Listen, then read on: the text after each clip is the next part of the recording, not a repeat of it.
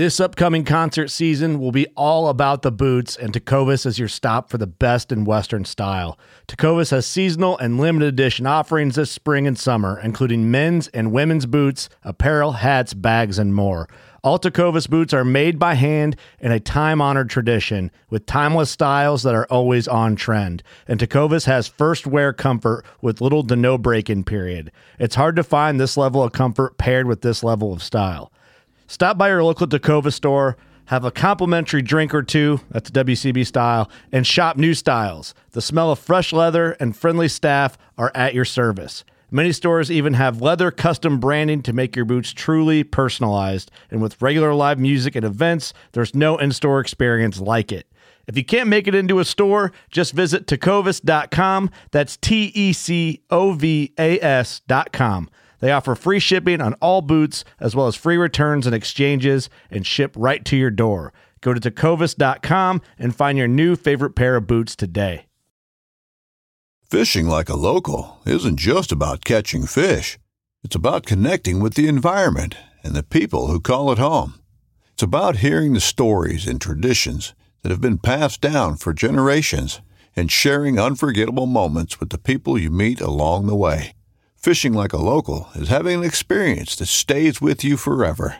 And with Fishing Booker, you can experience it too, no matter where you are. Discover your next adventure on Fishing Booker.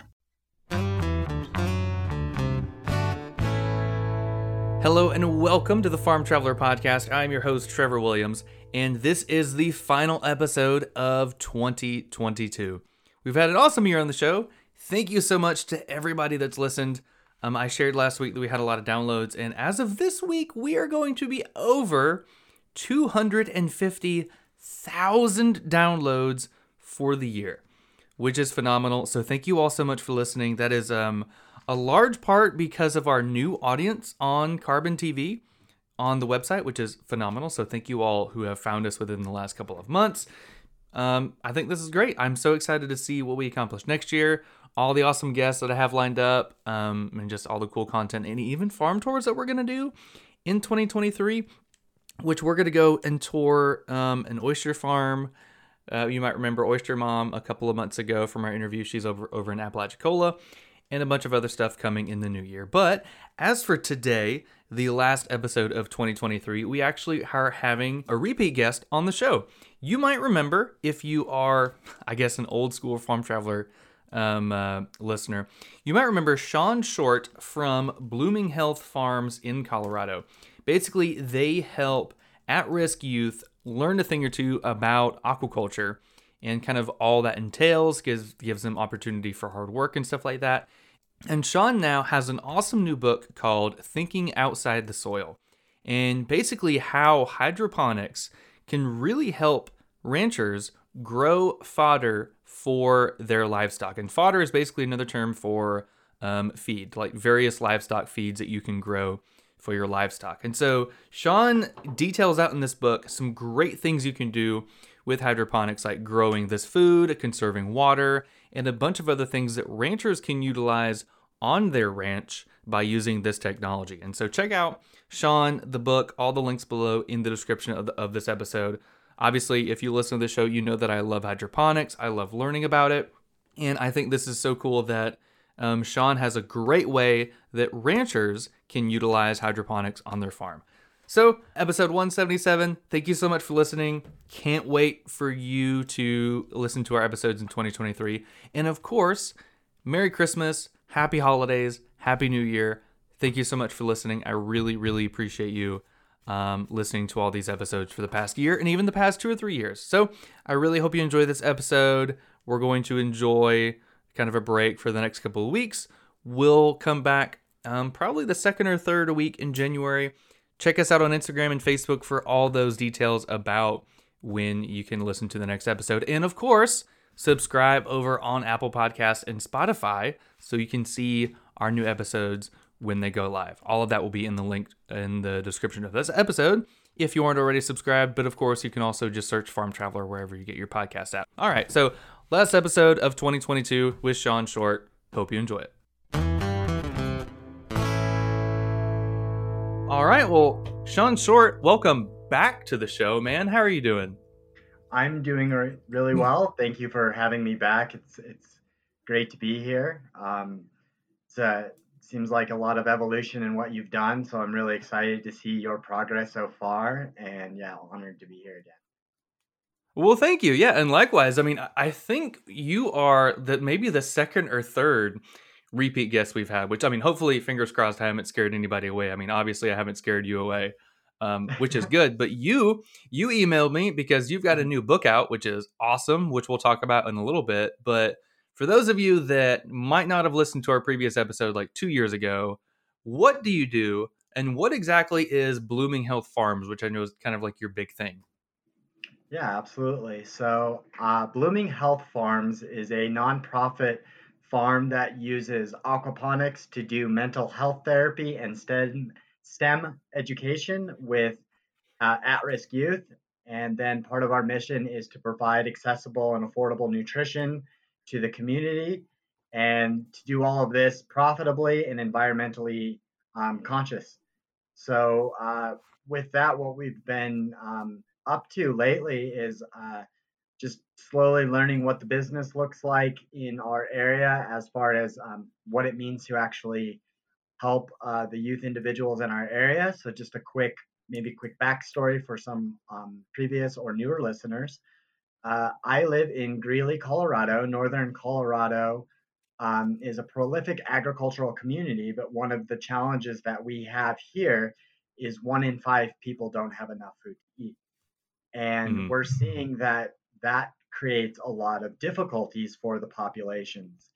And when we're speaking of the population that we're targeting, our audience, the at-risk youth, those hunger challenges are causing them to make risky decisions, make poor choices, and some of those poor choices are causing them to get in trouble with the law and or with school and or parents. So we're trying to capture those individuals before they get too far down those paths, and put them inside of our little model farm that we have here, and essentially teach them how to grow the fish and the food that we need to eat so they can learn the basic job skills. And alongside that, we're providing some mentoring, which is comes sometimes from a mental health therapist perspective, sometimes comes from my perspective as a biologist and engineer. So we have a pretty neat crossbreeding of things. And right now, we're still building up the program. Our facility is a little small for where we are hoping to go. But over the past 2 years, what we've really learned is how to serve our population and develop a program that actually starts to give these kids some results. So, we've worked with a dozen actual participants, and about a dozen members in the community have been able to fulfill their useful public service over this past year. I don't have an accurate number off the top of my head for last year. However, I've recently assumed the role as the executive director of Blooming Health Farms. So now I get to understand what that means as far as running a nonprofit, and being the guy that goes out and learns how to fundraise, learns how to write grants. So a lot of my experience in that world come from more of a research and process improvement perspective. So with that being said, I have been able to capture a couple research grants out there, and we're looking forward to hear back in January about a SARE grant that we're doing with some feeding trials for chicken eggs, which we can touch on a little bit when we talk about my book and some of the other things that I've learned along the way. But what we're seeing is that these research opportunities are offering a little bit deeper level of, for lack of better words, on-job training, because we're essentially asking individuals to start doing some critical thinking and problem solving in areas where they're not used to doing that. And I know the benefit for myself and speaking to others, when we're out there trying to solve a problem and figure something out, we learn a lot. And we learn a lot of things that we don't ever expect to learn. So we're seeing that the agricultural aspect that we're introducing for the job training and the STEM education is, unpacking all these different avenues for these kids. And then piling on the additional research component, or having that out there, allows me to kind of draw on some of those aspects as well and start asking questions that I didn't think that I had to ask and stuff like that. So it's pretty fun. I'm loving what we're doing right now.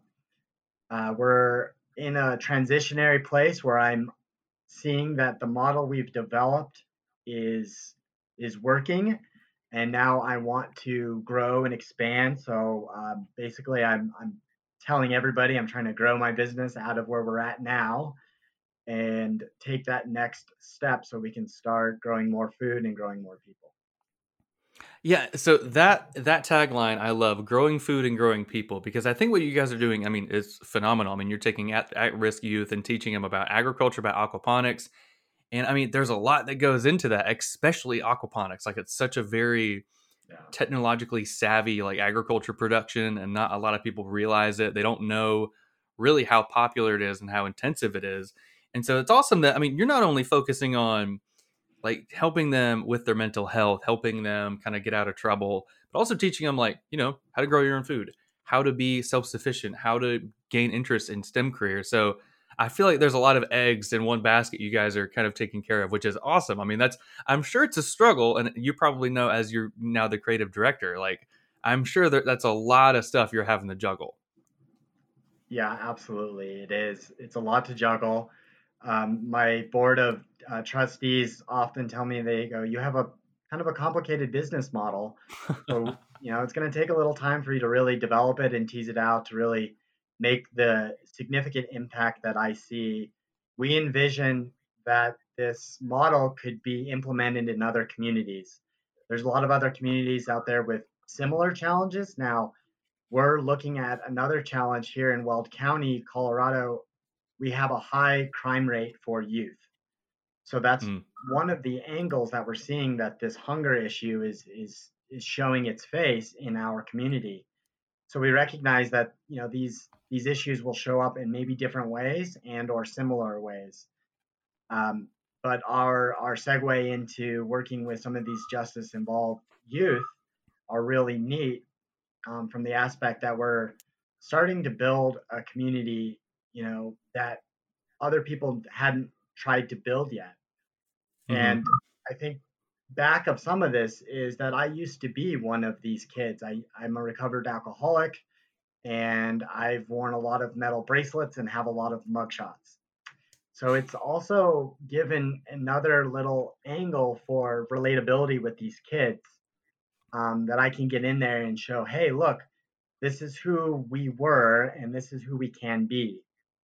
And it's fantastic because both Ryan and I have had our challenges in our past, and we recruit people into our world that have kind of those sullied backgrounds, but that have overcame them. And yeah. That's awesome. I mean, I'm sure that, like you're talking, that relatability is huge. I mean, I taught for 2 years in high school, and I mean, I know students, like, even just kids in general, they want to relate. Like, they don't want somebody that's, I don't know, like a fake person. They want somebody that they can relate to at, like, whatever stage of life they're in. And I mean, if they've got a trouble pass, they can see, wait, hold on, like, this person had a trouble pass just like me, and they really turned it around. Like, maybe I should do what they do. And I think that's huge, and I'm sure that's been very beneficial and very impactful for those students that you're working with. Yeah, absolutely. I think that's probably the most impactful way. Is just a very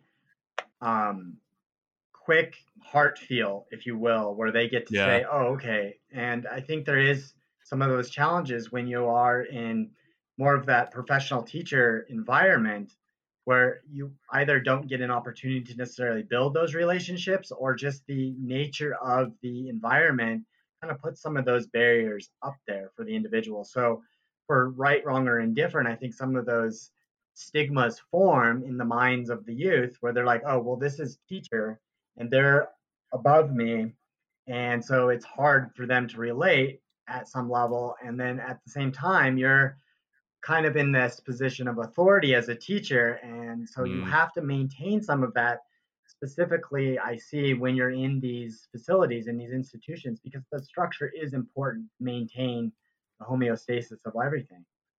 So I luckily get the opportunity to kind of do this in that non-traditional setting and say, kind of say, oh, I'm a teacher, but not a teacher. And it's really nice.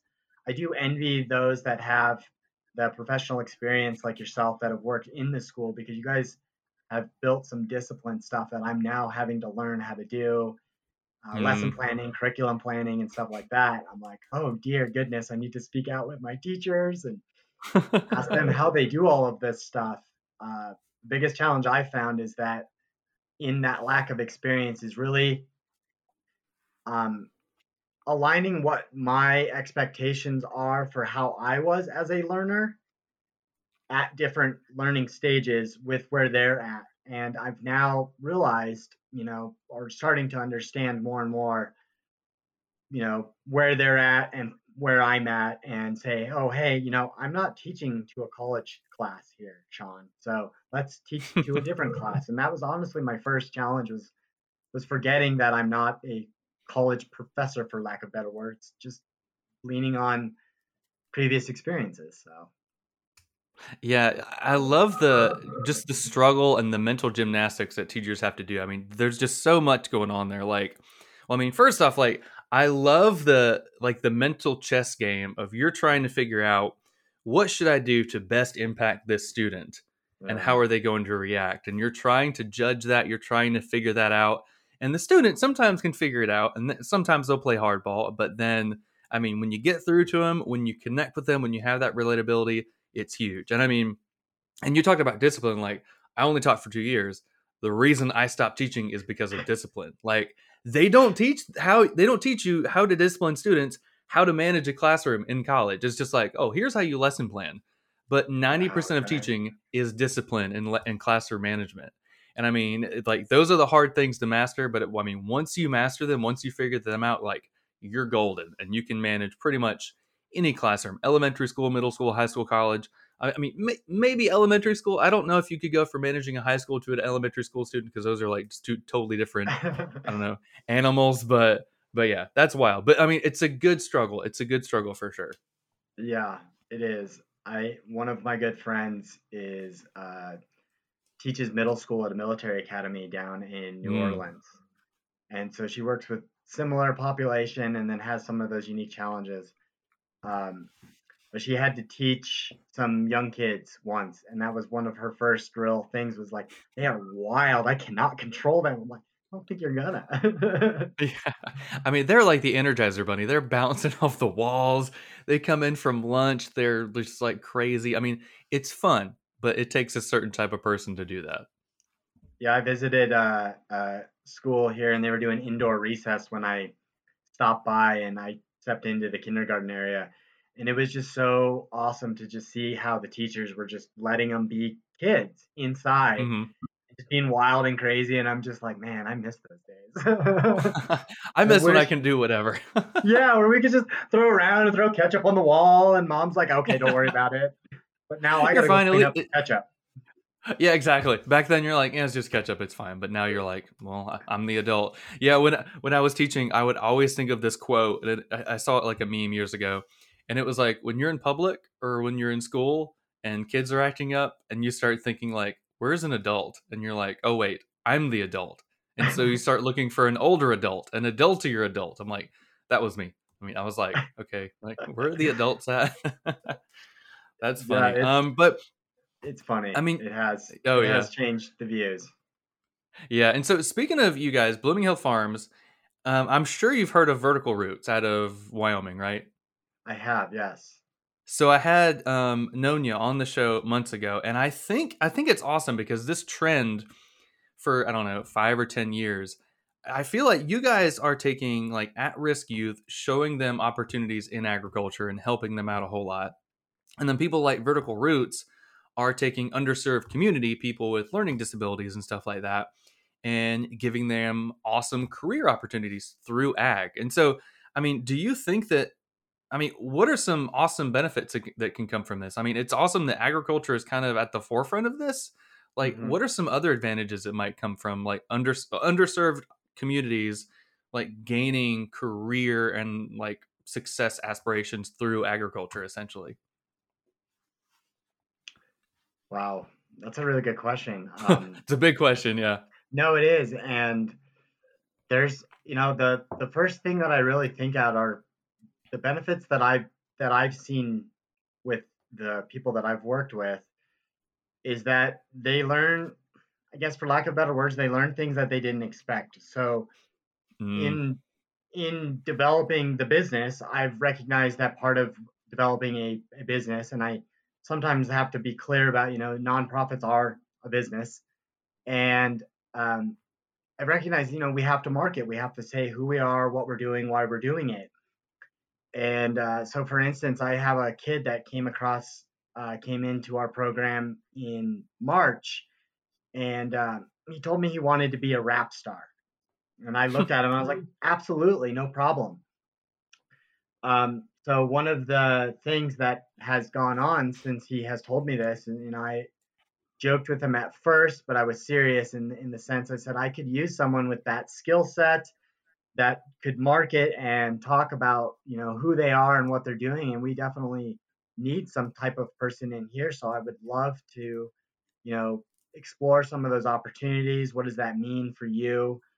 um, and fast forward a little bit, he took some of his money that he gets, and he's one of our employees, and he went and bought his first studio equipment, and he's now got his own YouTube channel, and we've actually made some videos. I've got a background in still portrait photography, and so we picked up the video cam and started shooting music videos. And so within that, that's actually allowed me to network with some new business owners that are not necessarily tied to the agricultural world, but from a larger business community are tied to other individuals. So it's almost kind of like that 6 degrees of Kevin Bacon thing where, so we actually shot our most recent music video at a bookstore. I was in the bookstore to tell the proprietor about my book. The kid was in there with me. He goes, "This would make a great place to shoot a video." And so now I've been able to put this kid in touch with the bookstore owner, who actually is going to put him in a recording studio with some other individual that he knows. So I guess in one weird segue is it's allowed me to open up larger communication or networking within the community to hmm actually explain what it is that we're trying to do. Um, and in that, it's shown me where some of the needs in our community are. So we definitely see a gap in workforce development here in mm, our area. We don't have um, a rigorous development center where if you've never had the job, you have a place to fail. And so here at Blooming Health Farms, we've been able to at least provide a lot of that. I have most of my aquaponics set up in like a decoupled redundancy so that if they mess up, I'm okay with it. If water gets spilled, I'm okay with it. If things die, except with fish and chickens, if they die, we're okay with that.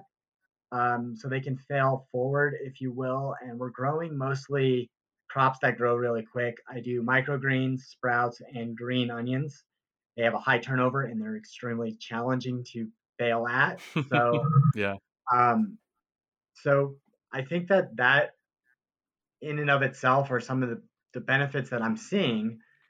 Um, but I know that, I mean, you touched on aquaponics being just kind of packed up with all of this other stuff, high technology, um, definitely different areas of science, animal agriculture, plant science, and then diving into the other areas of, like the soft sciences, the customer relations, economics, business development, marketing, advertising. All of those little things come out of these individuals that go into an agricultural setting. So even if you're doing it on the land with very minimal resources, there's a lot packed in there because you still have to do all of the stuff to get your, product to market. And behind all of that, especially in today's world, is technology. We're sitting here doing an interview on a fascinating piece of technology that, 5 years ago, farmers likely couldn't have done. So being able to, do stuff like this, but then even what I'm seeing is, and you may have seen this too when you were a teacher, is the kids all have their phones. They're just like this. I We're building an app and trying to work and develop an app that is called Aquaponics PhD. And right now, I'm building out like a 12-week curriculum in conjunction with what we've learned. And the idea is like a once a week, hands-on in person with us, and then be able to supplement the rest of the stuff with the app, videos and assignments. And it's so far seeming to make some progress. I've only had a few kids that are really embracing it right now, so I'm learning, like, what is the challenges on my end. But the teachers that I'm working with, they love it. They love this idea that it can kind of take this piece of technology that's become a handicap for a lot of individuals and maybe start to introduce it in a different way and start to say, hey, you have a calculator on your phone. You know that, right? I do. And so little things like that, I know I see exploring that technology in a different way, I think is another benefit that I'm seeing from agriculture, because we do have to do it. Precision agriculture and all of that aspects are just, they're taking over the world. And, we can't build vertical farms inside without know-how, technology, and the brick and mortar people that make it happen. So it's definitely a good marriage of everything that we need to keep our world moving forward. Yeah, 100%. I think the intersection of all the technology that goes into agriculture is awesome. And I mean, people think of ag as like something that's like old school, just old school farming, but there's so much technology and there's so many like diverse ways of farming too, like hydroponics, aquaponics, that people don't really think about. And so it's awesome that, I mean, you guys have an awesome intersection of technology and helping people. Like you said, growing food and growing people, which I think is the perfect little tagline. And so you mentioned it earlier. We'll move and start talking about your book. You've got a new book out. What was the inspiration? What was the whole writing process like? And of course, most importantly, what is it about? Well, I have a copy here for you because I'm a little bit of a showman. So Hey, look at that. there we go. It's called Thinking Outside the Soil, and it talks about how hydroponic fodder helps farmers save water, improve their livestock quality, and become better stewards of our earth. So, how did it just start? Well, I love to write, I love to read. I'm a voracious reader. I've been writing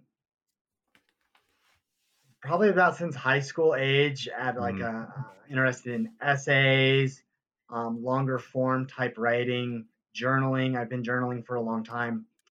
Um, when I About 6 years ago, when I got back on my feet, I was actually sitting in a jail cell, and I had a counselor say, "Hey, why don't you try poetry?" So I took my hand into poetry, and it actually taught me some of the discipline to keep a prolific writing habit.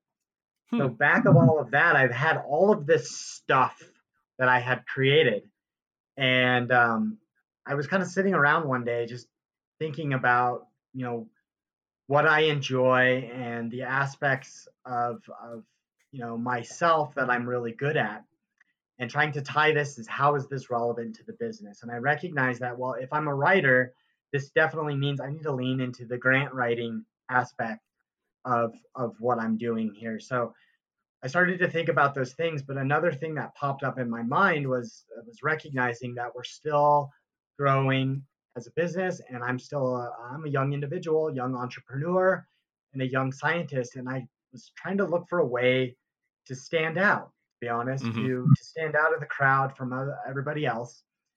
And a lot of people say, if you want to stand out, you want to be an expert, write a book.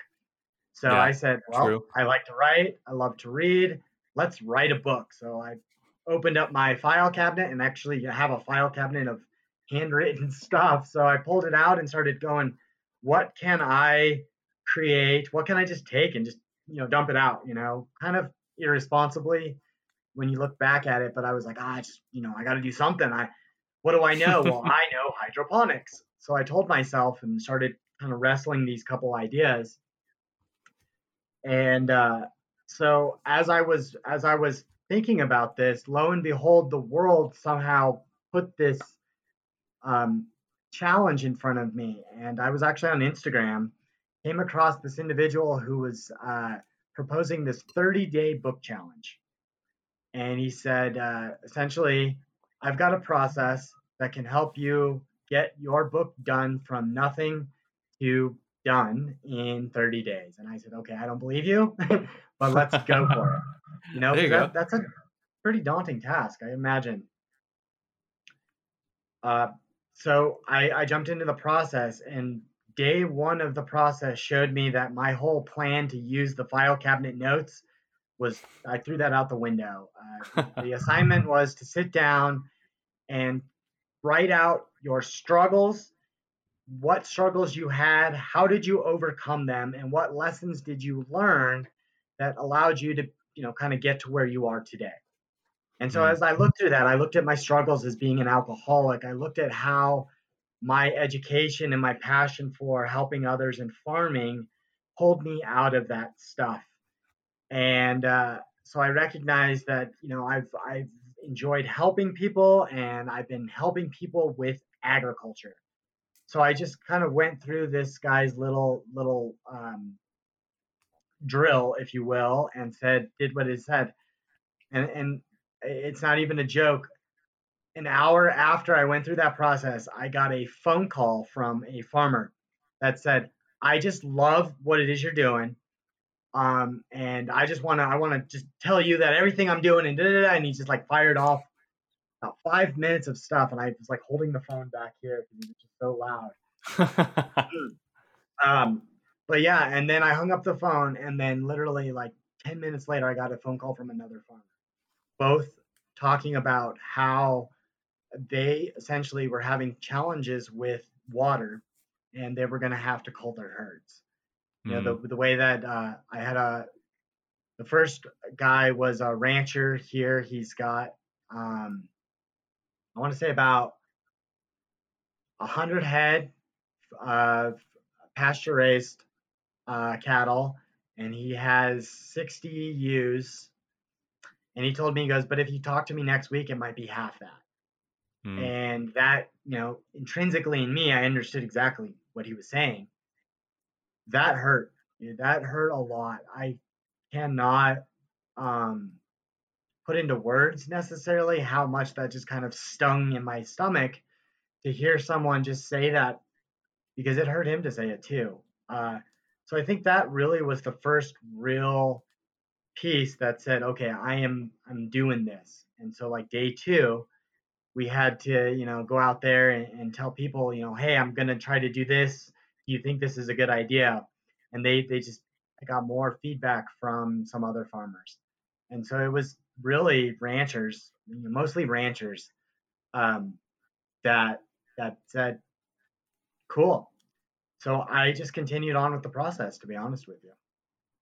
Well, there you go. That's awesome. I mean, yeah, and that's one of those, like, I don't know, unknown burdens of ranching that a lot of people don't realize. I mean, if you haven't managed your herd extremely well, if there, like, whatever happens, like if there's a decrease in feed or whatever, like you're gonna have to cull some of them, and that's just kind of the way that it is. I mean, we saw a lot of that during the pandemic when you couldn't process animals. And I mean, there gets to a point where you can't process them.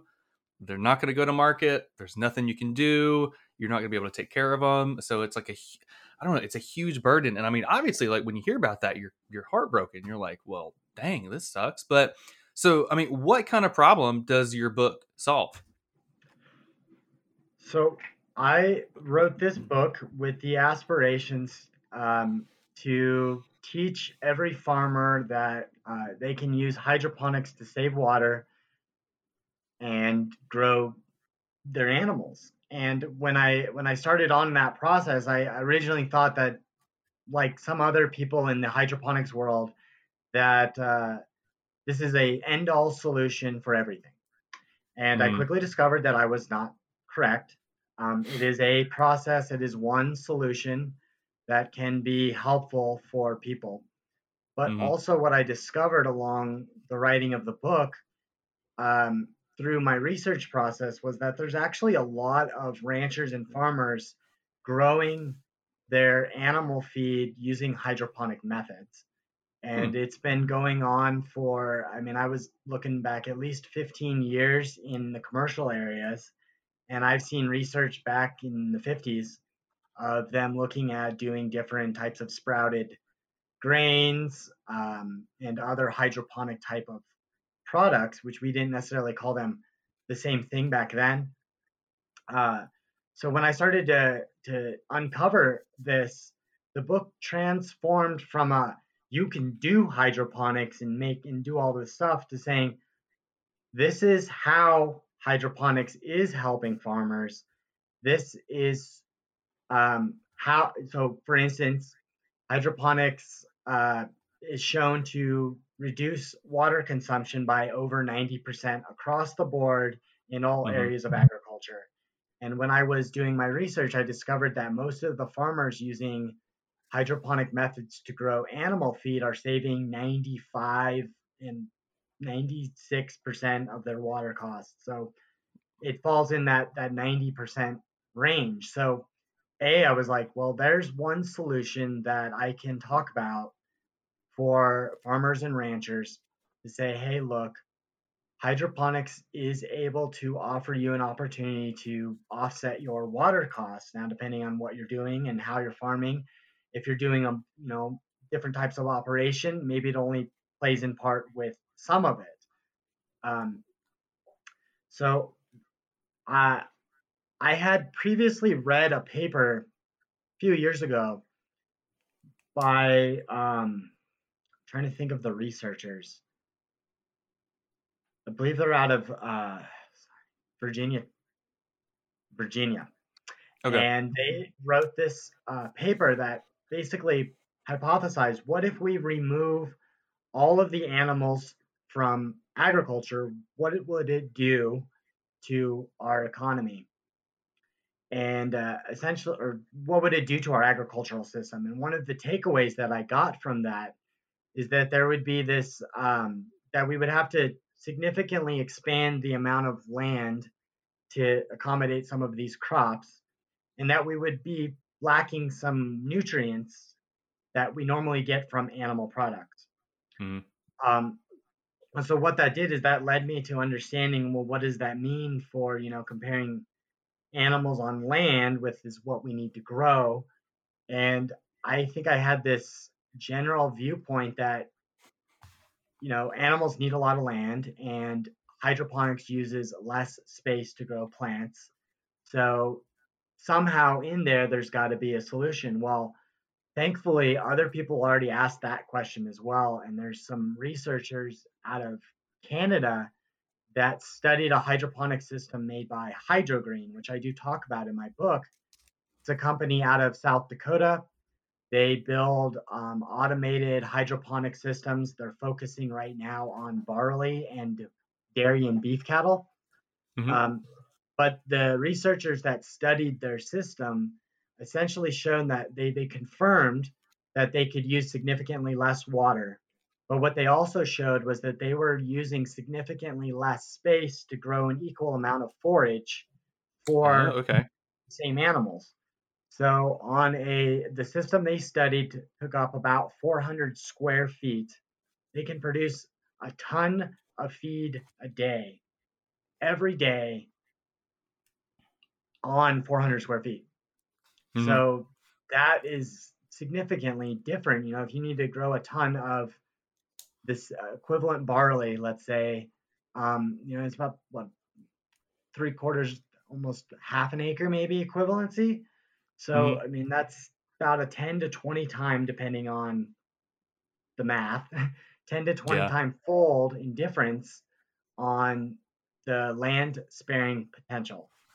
So the two main takeaways that I first came across to say, what can this book do for others? To say, look, you can save a significant amount of the water you're using. And I think there's a lot of different ways that water savings can look for different farmers. They're either using less, or maybe they're not using any, or possibly they can sell some of the water that they don't need to use anymore. So I think there's some profitability aspects for farmers in that area. But they can also use less land. So that can look like a lot of different ways. Perhaps they're interested in expanding their herd and don't have the space to expand. Or maybe it's the opposite situation where they have something else. Perhaps there's an opportunity to put that land into different use. So for instance, out here in northern Colorado, we have a pretty prolific gas and oil and gas industry. So some of these farmers out here, they have an oil well on their property, and that it can't be farmed. So in and of itself, that land can be used for something else other than growing food. Maybe you want to just put it into an agricultural trust. Maybe you want to pop up a second home for your kids. I don't know what that may look like. I was just kind of dreaming there. I don't foresee that last one. But so then as I started to say, okay, well, less water, using less land, the third big thing that I learned was that there's inherently hydroponic fodder is inherently healthier, for lack of better words, compared to field grown forage. And okay. So healthier is kind of it's a hard word to really use because it's not necessarily black and white. So I think it'd be helpful to qualify that with what I mean. So in general, sprouts or a seed, the seed itself has, for lack of better words, all the potential in it to create life. And during the germination process, that seed is producing all of the amino acids that it needs to create the proteins, to create all of that stuff. So at the very initial level, this sprouted grain and at a microgreen stage, they are a complete protein compared to, so if you had a field grown barley forage or a hydroponic barley sprout, that hydroponic barley sprout is a higher protein than the field grain, if you were to have that field grain. And we use barley grain in a lot of different feedstocks, so it's important to bring that up. I think 70% of 70% of barley even goes to the feedstocks. So it's definitely something that we're seeing.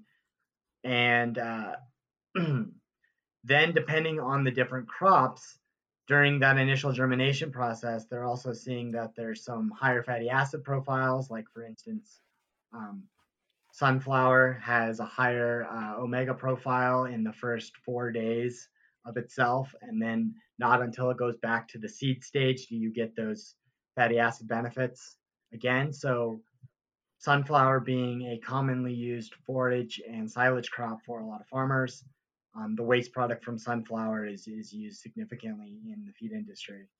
So there are definitely some advantages to using that. So when you're feeding healthier feed to your animals, you're getting a better product, for lack of better words.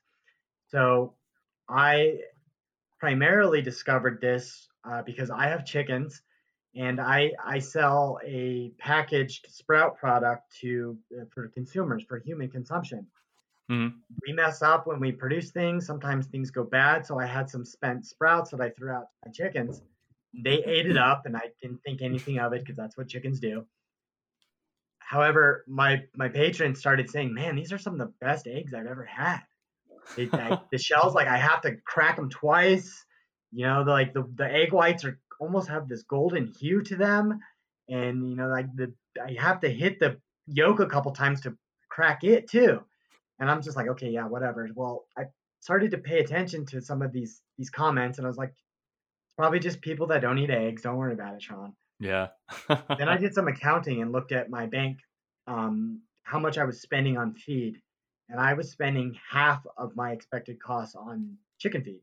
Then my brain kind of just went oof, and so as I was writing the book, uh, that was really my true understanding of how to come into this process.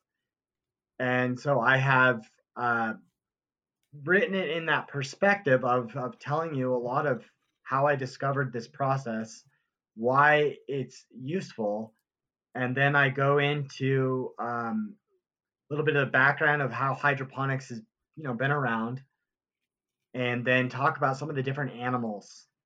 I focus on the most common animals that we have, that we use in agriculture.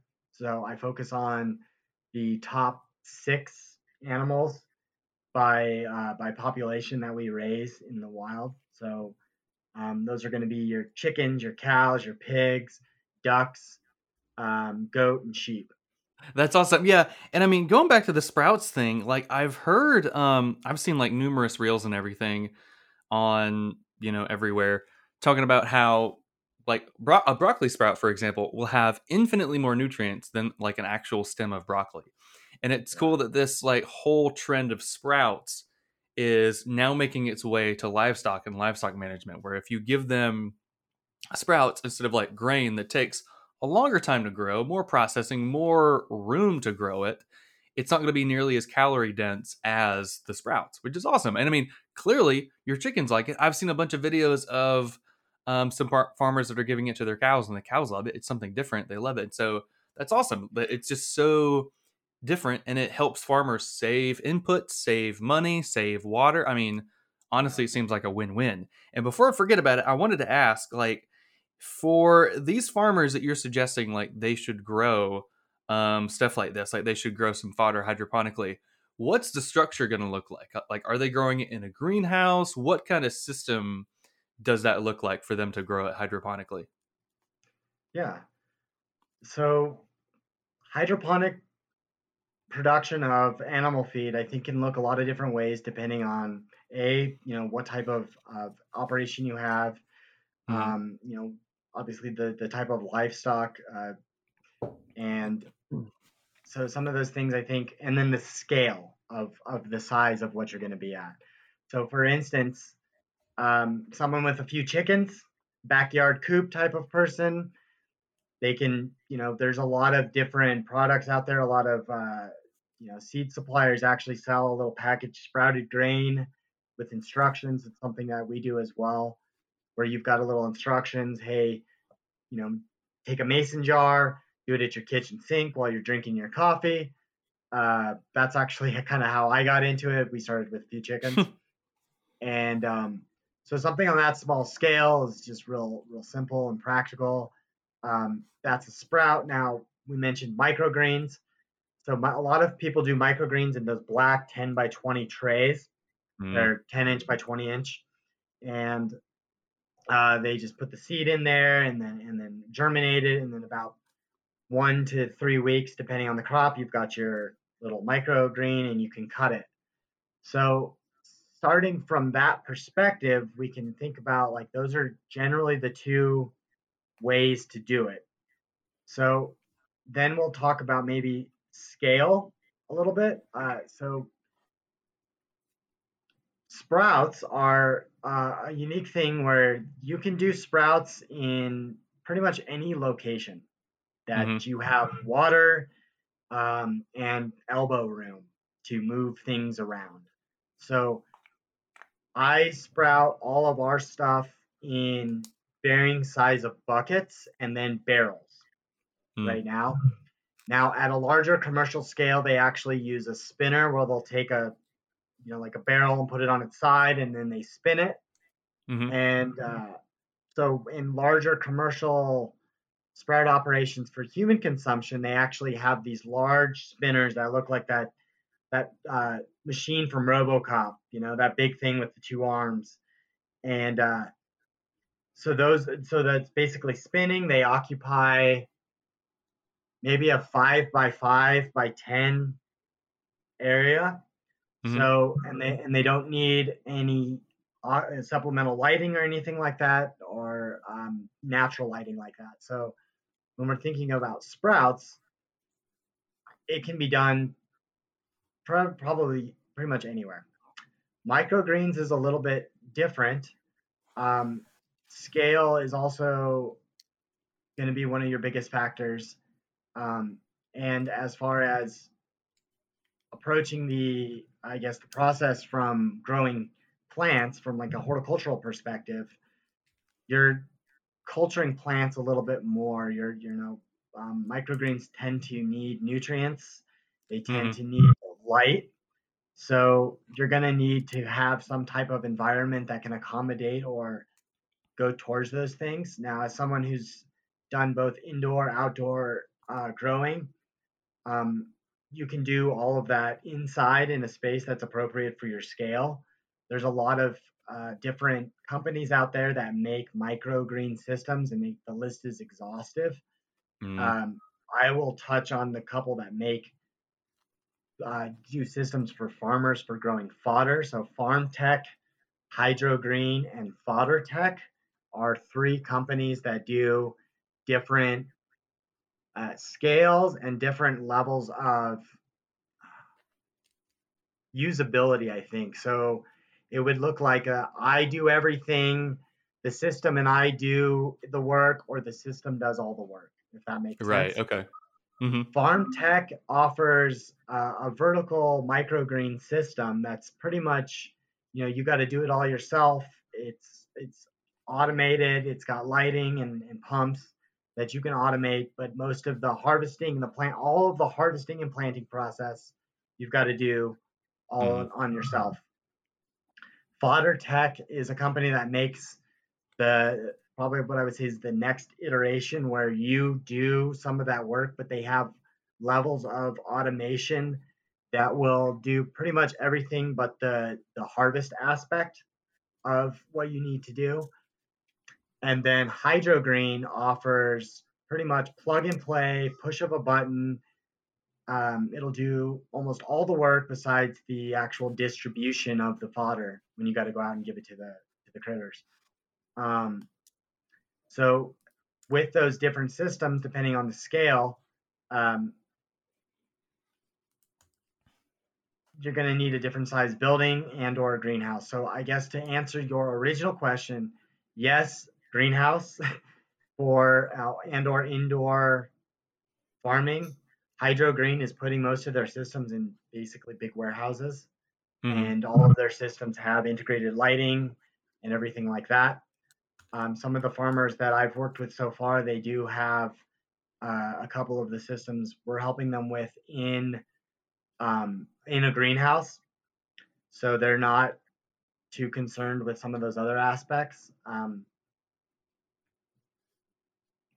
I've yet to see personally any farmers in this area doing it outside. Now, I think that is simply because of the environment.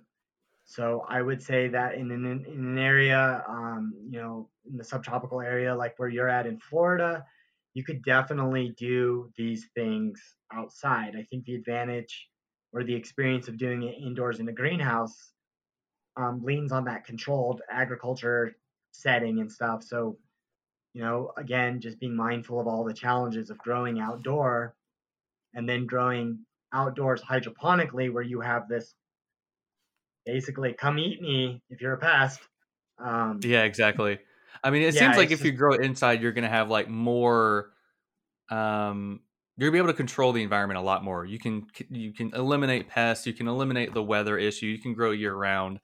And I mean, it's awesome that also there are these companies, FodderTech and FarmTech and HydroTech or HydroGreen, where it's already available. And so farmers, it's not like if you're a farmer and you wanted to grow hydroponic fodder, it's not like you had to start from scratch. You can contact these companies and you can buy like varying degrees of equipment that would help you produce it. So that's awesome. It's instead of just like, starting from scratch. So this seems like a very reasonable and a very kind of an easy option for farmers to do. It is. And so I think sometimes some of the challenges with farmers, I just made a new chicken feeder out of a bucket this morning because I didn't have a chance to go to the store and buy one. So there's that proclivity for us to like do it ourselves. because we can. We know Mm-hmm. how, we have the tools, we can be resourceful and go do this stuff. But I also have to put out there that as businessmen or women, we have to be hyper mindful of our opportunity costs and what is our value in that Mm-hmm. time of making a new chicken feeder and or making your own fodder system. And a lot of the farmers that first approached me were those people that were interested in doing it themselves, got on YouTube, got online, said, hey, I can do all of this myself, ordered all of the parts. And they, if you were to compare sticker prices and what they put out of pocket with just from the money, they spent a lot less doing it themselves. However, they spent hours and hours and hours educating themselves and then hours looking for the information and then sifting Mm-hmm. through all of the information and then building it, not knowing how to do it, and then end up calling like an individual like me and saying, hey, can you help me? They're also calling those other companies too, hey, da da da da, and asking some of those questions to maybe pick at some of those answers. So, in some of what I'm starting to uncover and advocate for are that's why I kind of put out those three little levels of the stuff out there because at some operation, how many farmers are going to go build their own tractor or do they call John Deere? Yeah, exactly. So Not many are going to build their own tractor unless it's, they're repairing it from scratch, basically. yeah, exactly. So I think some of the same concepts have to apply when we're thinking about a production operation and we're trying to create, a stable stream of revenue. And typically the people that know how to do all the really great stuff are the most valuable employees. They're the Mm-hmm. managers, they're the owners. So tasking us to do that type of stuff, it's great, it's novel, it works really well, and I save a few bucks today. Um, but what I've been learning is that yeah, it's the same as that analogy. I had a salesman actually say that to me one time. He goes, "Would you build your own tractor if you were going to go plant corn?" And I said, "No, Absolutely not. That is going to be absolutely wildly not. out I'll of the picture. spend years learning how to be a mechanic Oh, yeah. before I even know how to be a welder." So yeah, Yeah, you got to learn all the trades so you can build a tractor. Now you've got to learn computer programming and electrical engineering, just everything to just build it. So, right? yeah, Yeah. that's a very good point. The opportunity cost there, like you've got to just figure it out, either figure it out or pay somebody else to do it. Which is Mhm. always a very, very good option. So, if people want the book is on Amazon. Is that right? Yes, it is on Amazon and it's available in paperback and Kindle. It's also it should be on the bookshelf, at a bookstore near you. If it's not, I encourage anyone to ask the guy at the counter or the lady at the counter, hey, I'm looking for this book. How come you don't have it on your shelf? Get on your distributor and order it for us so we can read it. We don't like digital copies. We want the paper copy. But yeah, and and I'm also exploring what other opportunities there are to put books out there. When you go to your farm supply store, a lot of times there's this sitting on the shelf. So I Yeah. do have a couple local places here where that happens to be sitting on their shelf, so they can show um, a little bit of what we're doing. And the idea is information is power. We the more information that we have as individuals, we can make a better informed decision. And the idea with the book is to be able to help farmers make an informed decision. And they usually do that by listening to other farmers and what other farmers have done. They don't listen to even uh, someone sitting at the other side of a Zoom call that says, I know what I'm talking about. That, they're going to go down to the coffee shop and listen to their guys that they've talked to all the time. So those are the places where that book's got to be. It's where those Hmm. conversations happen, and I'm seeing that it's coming. it's a good conversation that we need to be having.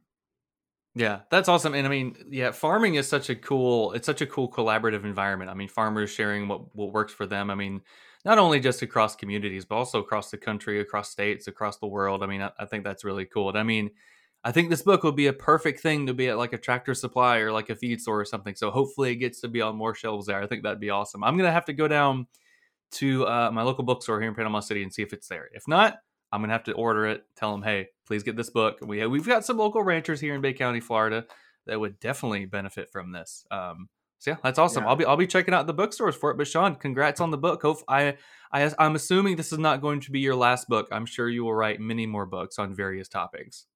I intend to. This one, it's gonna open up a lot of conversations, I think, that are going to tell me what it is I should be talking about. One of the biggest things that I think that we get to learn as educators is that we don't know what we don't know, and everybody knows something you don't. And they're going to show, hey, this is where we're going to need to lean into. And it showed me that right now, most of the focus with hydroponic fodder and most of the support is with our bovine friends here. They, they rule Colorado, they rule most of the United States, Yeah. and for good reason. They're an integral part of our ecosystem, and part of our economy too. Animal agriculture is a significant part of our economy. Oh, 100%. Colorado, Florida, United States. Yeah, absolutely. It's a huge part of the economy.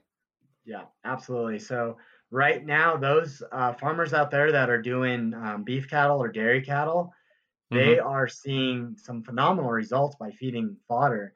Not just the benefits of saving water, using less land, but they're getting better marbling in their meat. They're finishing faster. They're having less gut problems because they're not finishing them on corn.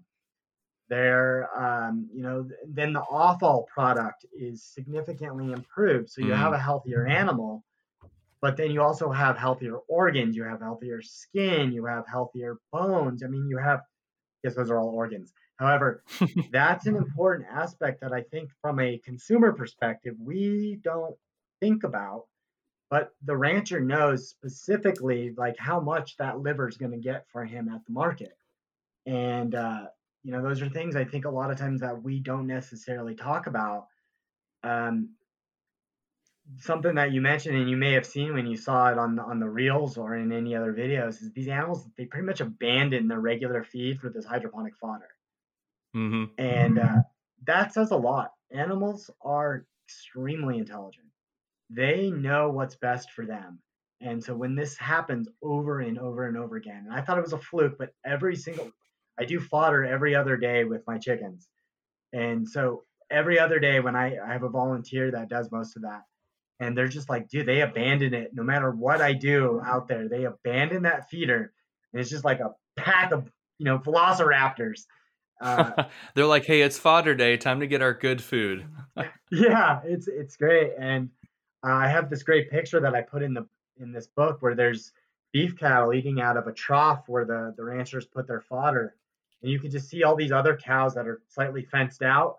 And, in my mind, I personify it, but I'm like, hey, what you got over there? You got dessert? Or how come I don't get any of that good stuff? Like this is the 5-course meal type stuff for some of these animals.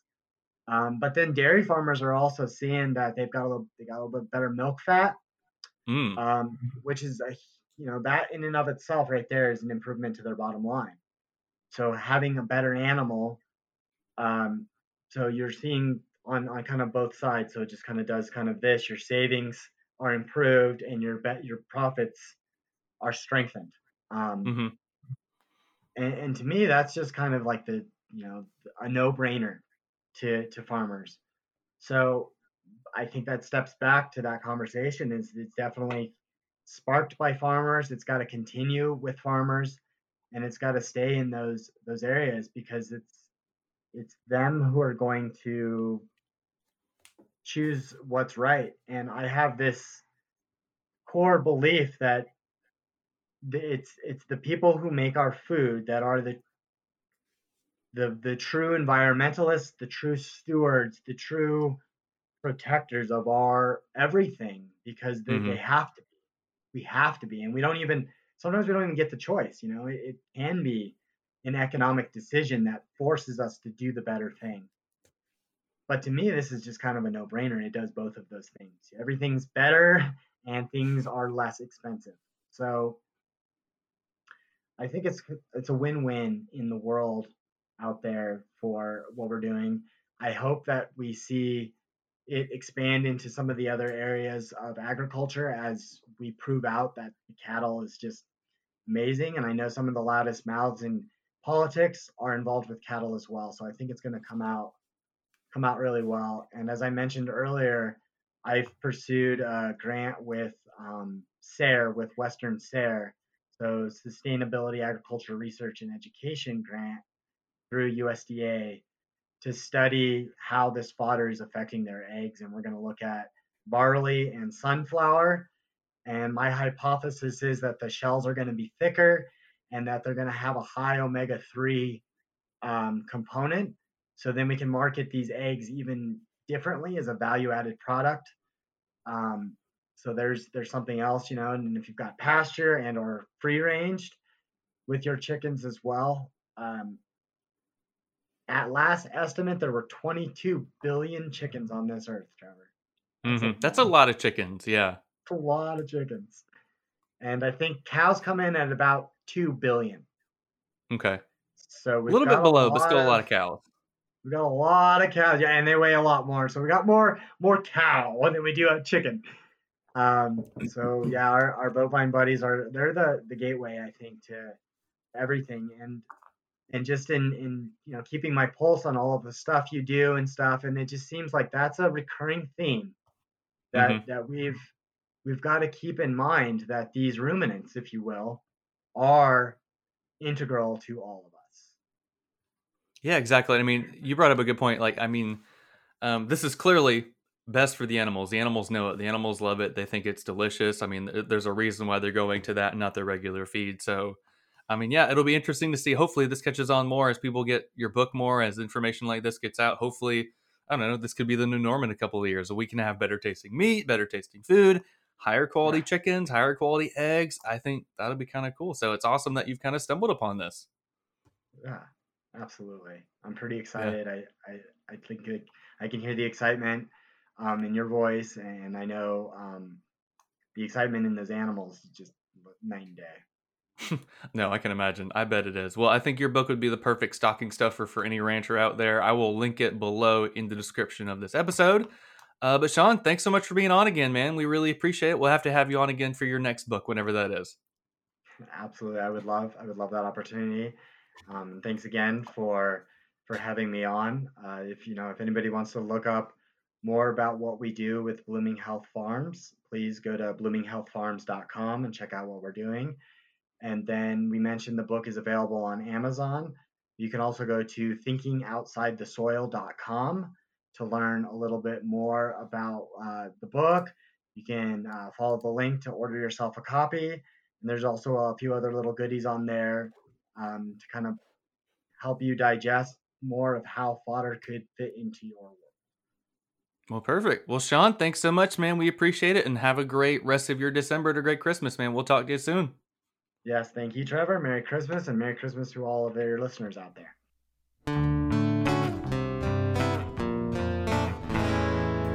And again, thank you so much for listening to this episode with Sean. Check out all the links below in the description of this episode. And I hope you have a very Merry Christmas and a happy holiday. And of course, also a Happy New Year. We're going to be taking a break again for the next couple of weeks to enjoy the holidays. Be sure to follow us over on Apple Podcasts, Spotify, and wherever you get your podcasts, of course, to stay up to date for the show. And to make that as simple as possible, all you've got to do is go in the link in the description of this episode, and you will see some links for Apple Podcasts, Spotify, all that good stuff. That'll make it super simple so you can follow us wherever is most convenient for you. So thanks so much for listening. I always appreciate it. Have a great rest of your 2022, and we'll see you in 2023. Adios. One of the most legendary shows in the outdoors is on Waypoint TV. Don't miss Primo's Truth About Hunting, Wednesday nights at 7 p.m. Eastern on Waypoint TV, the destination for outdoor entertainment.